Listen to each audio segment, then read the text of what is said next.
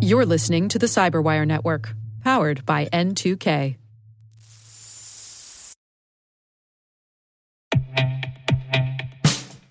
And now, a message from Cyberbit. Mastering cybersecurity is like mastering a sport. You build muscle memory through rigorous practice, then you train as a team to foster cohesion while operating under pressure. Like athletes, cybersecurity professionals thrive on hands-on simulation. But traditional courses, certifications, and open-source labs won't build you a winning team. You need Cyberbit.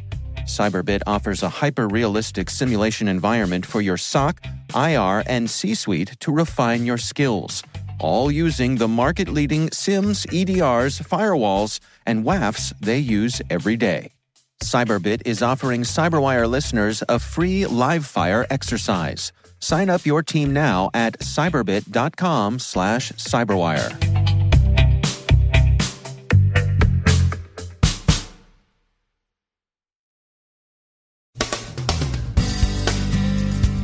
Leafminer infests networks in the Middle East. Red Alert, Kronos, Mirai, and GAFGIT make their reappearance in new forms. Shipping firm Costco is dealing with a cyber attack.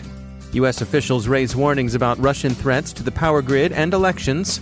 And a dispute over cyber insurance coverage lands the insured and the insurer in court.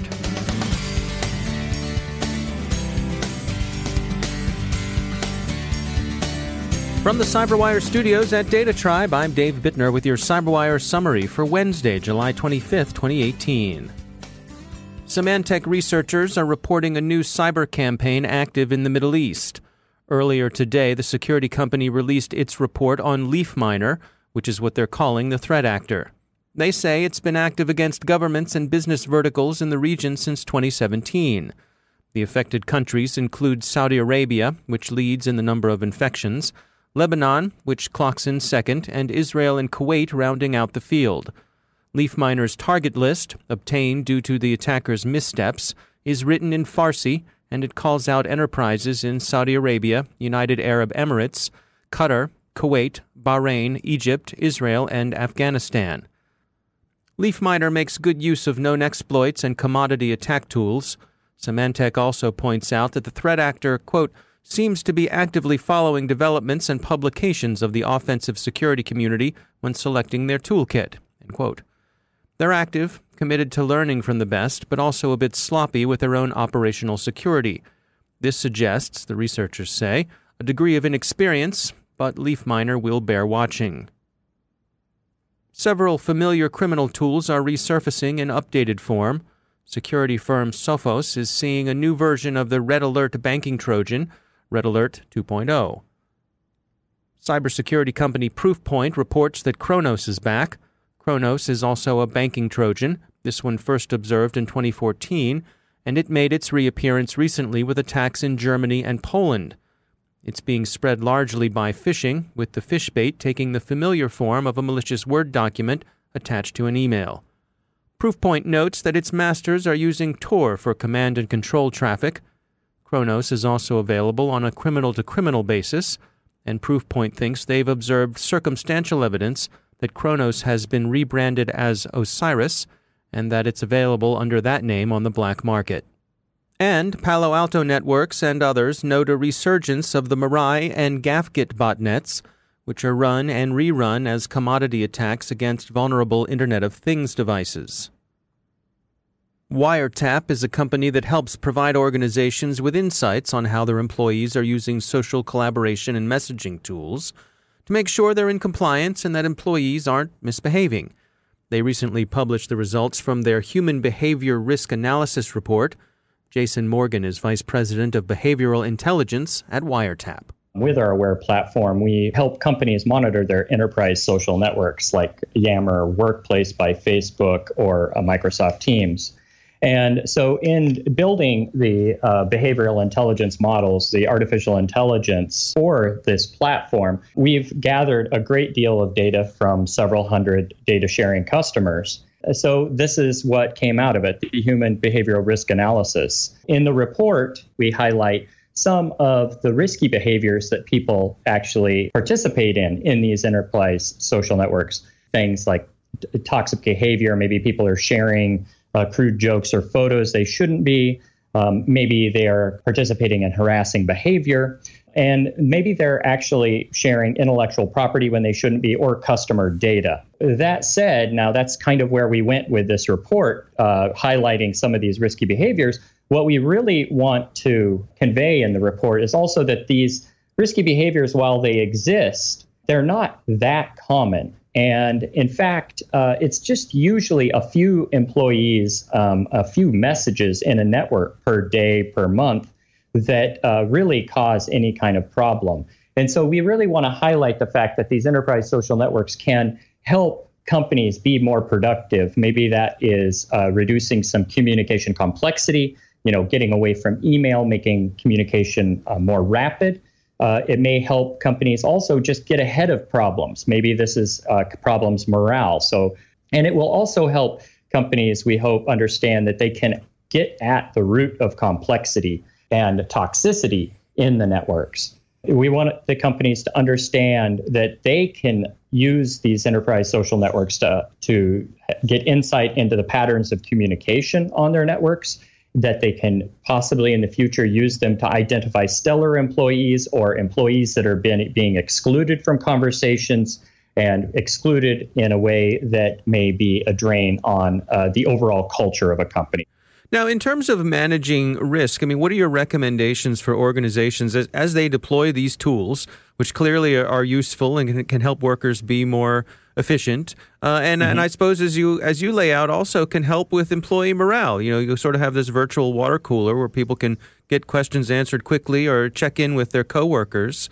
What's the balance there? What are your recommendations based on the data that you got from this report? The first thing that I would tell companies that are looking to roll out something like Workplace by Facebook or Yammer or Teams is that on these platforms, because they are a centralized place of communication, it's probably easier to manage risk on these platforms than it is, for example, face-to-face conversations around a water cooler. Companies have always dealt with issues whether or not it's crude jokes that are, crude, racist, or other jokes around the water cooler that are extremely hard to monitor and to control. Whereas on these collaboration networks, they have an opportunity to, first off, monitor and make sure those type of toxic behaviors are not occurring. And at the same time, to extend their knowledge about how work within their company gets done.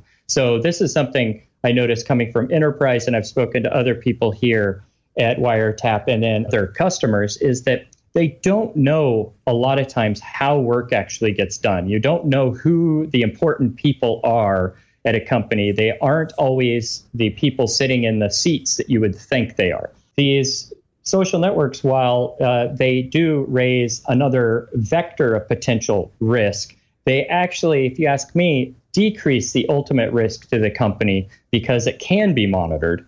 At the same time, they're opening up opportunities to identify productive employees, identify where problems might be arising that wouldn't even ever be talked about otherwise.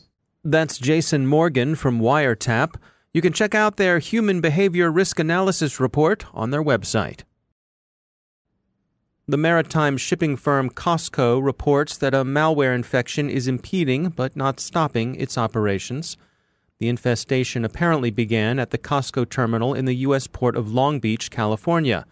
It's said by industry publication Lodestar to have spread last night to the line's UK operations. The incident has reminded observers of the effect NotPetya had on the Maersk line last year. That particular attack is reckoned to have cost Maersk some $300 million, and NotPetya was in all probability directed principally at Ukrainian targets. The disruption and economic losses elsewhere were just so much gravy. The Costco incident seems not to be as serious as the one that affected Maersk and other logistics companies. Costco says that ship operations are unaffected, and the company stresses that safety of navigation is not impeded at all. But business communications are being hit. How the company handles the attack will provide a good indication of how the shipping sector has improved its resilience since last year's Russian wake-up call. And speaking of the Russians, they're much in the mind of the U.S. Congress and media this week. Warning has come from several official quarters that Russian hacking of American infrastructure, especially the power grid, is a looming threat. Several reports, rendered both to Congress and the media, describe the extensive battlespace preparation and successful compromise of electrical power infrastructure control centers that Russian operators, call them Energetic Bear for short, have achieved. Obviously, the North American power grid hasn't been taken down. Canadian and U.S. electrical power distribution is so closely coupled that disruptions cross the 49th parallel north easily and freely. So this is a Canadian issue as well, but, well, it could happen. Industry sources vigorously second the official warnings. Security industry comments run from, well, this is the new normal, to, well, we've known this for years, what took you so long? To, and why all of a sudden are you shouting the obvious from the rooftops? To, keep calm and take a deep breath. In truth, as many point out, such alerts have been sounded for some years, but they're being delivered with unusual urgency this time around. It's not just the power grid either. Christopher Krebs, the U.S. Department of Homeland Security Undersecretary for National Protection and Programs Directorate, yesterday testified about election security to the House Committee on Oversight and Government Reform. His statement, for the record, offered a comprehensive overview of the measures the National Protection and Programs Directorate has taken to help state and local election authorities protect themselves against vote hacking narrowly conceived. Much of this takes the form of intelligence sharing, technical assistance, and mutual cooperation. Undersecretary Krebs did say, with respect to the in many ways more interesting issue of Russian information operations, that Moscow had, as he put it, quote, continued malign influence operations, end quote, into this year, although not apparently on the same scale that was observed in 2016. This seems only right, since, after all, this is an off-year election, and it's reasonable to think the Bears have a civics class understanding of the relative importance of presidential and midterm voting. DHS isn't writing off the prospect of direct hacking either, especially given reports that some 21 states have seen scans of electoral systems attempted over the past 2 years.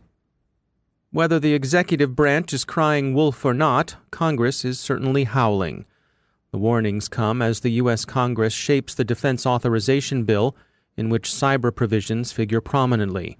Congress is in a mood to take a hard line, with calls for retaliation in kind, or worse, to cyber attacks. There's also a move afoot in the Senate to form a commission to study and develop advice on cybersecurity policy.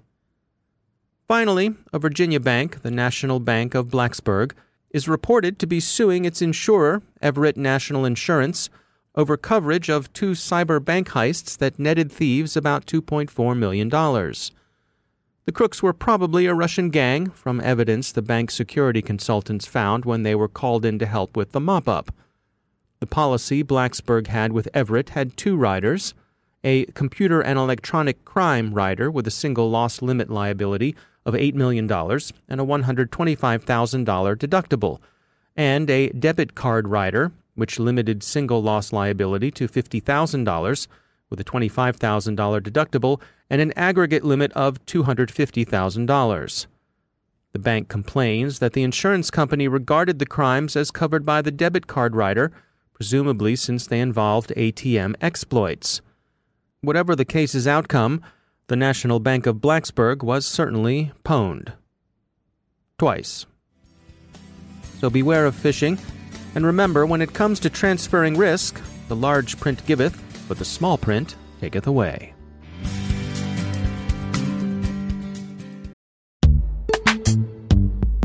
Every day, your IAM tech debt grows. Your multi-generational services struggle to work together. Building an identity fabric can fix this. It makes all your identity tooling stronger and allows you to connect any app to any service you want to use, with zero coding, zero maintenance, and zero app downtime. Strata's identity orchestration platform separates the identity logic from your applications, so you can optimize existing IAM tools and manage them in a single control plane. Now, every vendor, standard, and architecture work together. In short, building your identity fabric means you can secure your non-standard apps, keep your complex access policies, retire outdated IDPs, and modernize in record time. So build your fabric with Strata Identity and get rid of tech debt for good. Visit strata.io/cyberwire, share your identity priorities, and receive a pair of AirPods Pro. Offer valid for organizations over 5,000 employees. Connect today at strata.io/cyberwire.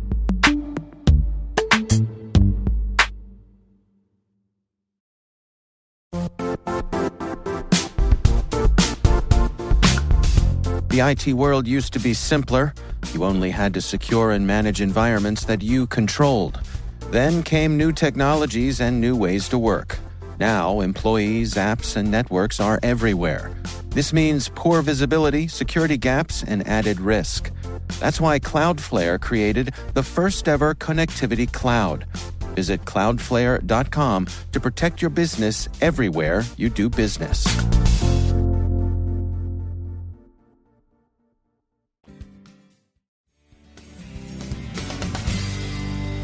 And I'm pleased to be joined once again by Professor Awais Rashid. He's a professor of cybersecurity at the University of Bristol. Awais, welcome back. We wanted to touch today on this notion of IoT and operational technology and how they're converging. What do you have to share with us? So operational technology, which is a catch-all term, is the kind of systems that we use in industrial infrastructure. So these are the kind of systems that are used to control water treatment, power grid, manufacturing facilities, and increasingly widely used in high-value manufacturing and those kind of settings. With the emergence of IoT, we are seeing such devices being incorporated into these kind of operational environments, and there are plenty of good reasons for that. This provides enhanced visibility and integration, which means that you can have more effective business processes, you can glean more real-time intelligence from your operational technology, you can reduce costs, you can fine-tune physical processes.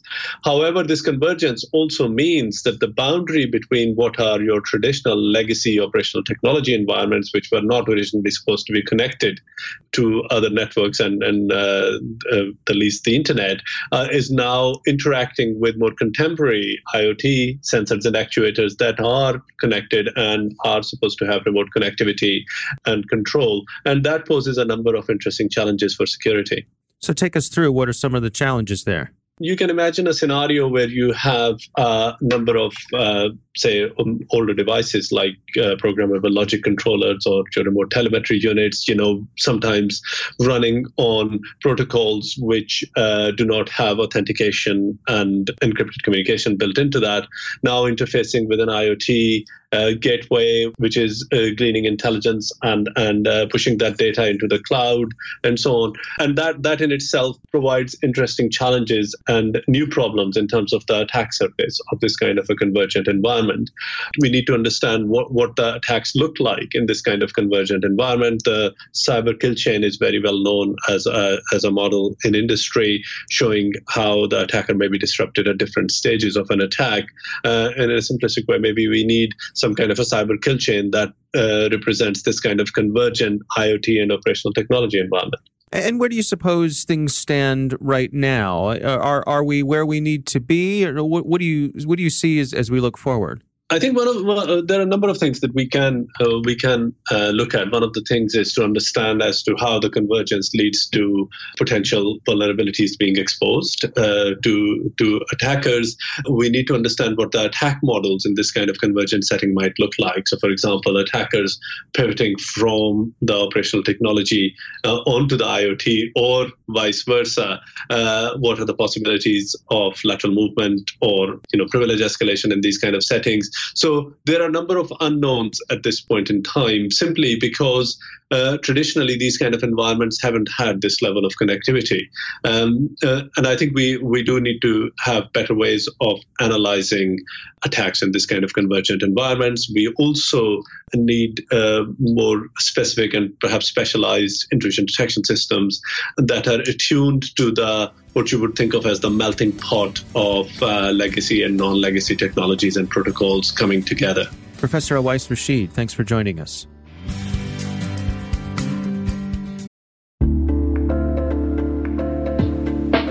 Are lengthy security reviews pulling attention away from your security program?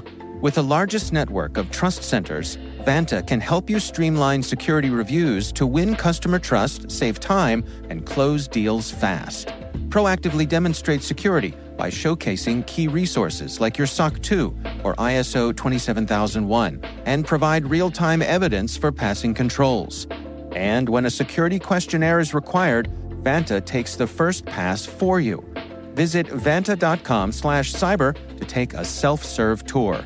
That's vanta.com/cyber.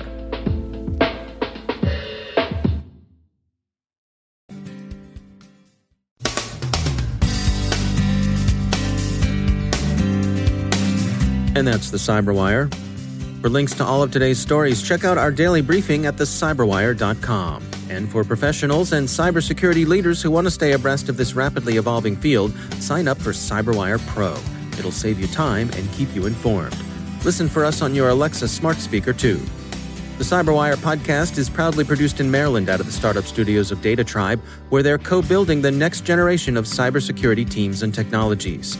Our amazing Cyberwire team is Elliot Peltzman, Puru Prakash, Stefan Vaziri, Kelsey Bond, Tim Nodar, Joe Kerrigan, Carol Terrio, Ben Yellen, Nick Valecki, Gina Johnson, Bennett Moe, Chris Russell, John Petrick, Jennifer Iben, Rick Howard, Peter Kilpie, and I'm Dave Bittner. Thanks for listening. We'll see you back here tomorrow.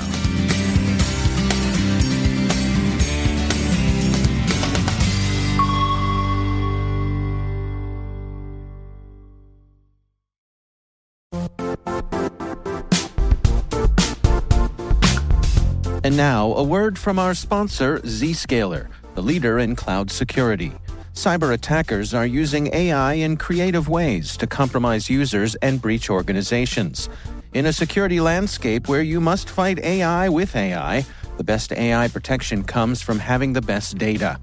Zscaler has extended its zero-trust architecture with powerful AI engines that are trained and tuned by 500 trillion daily signals.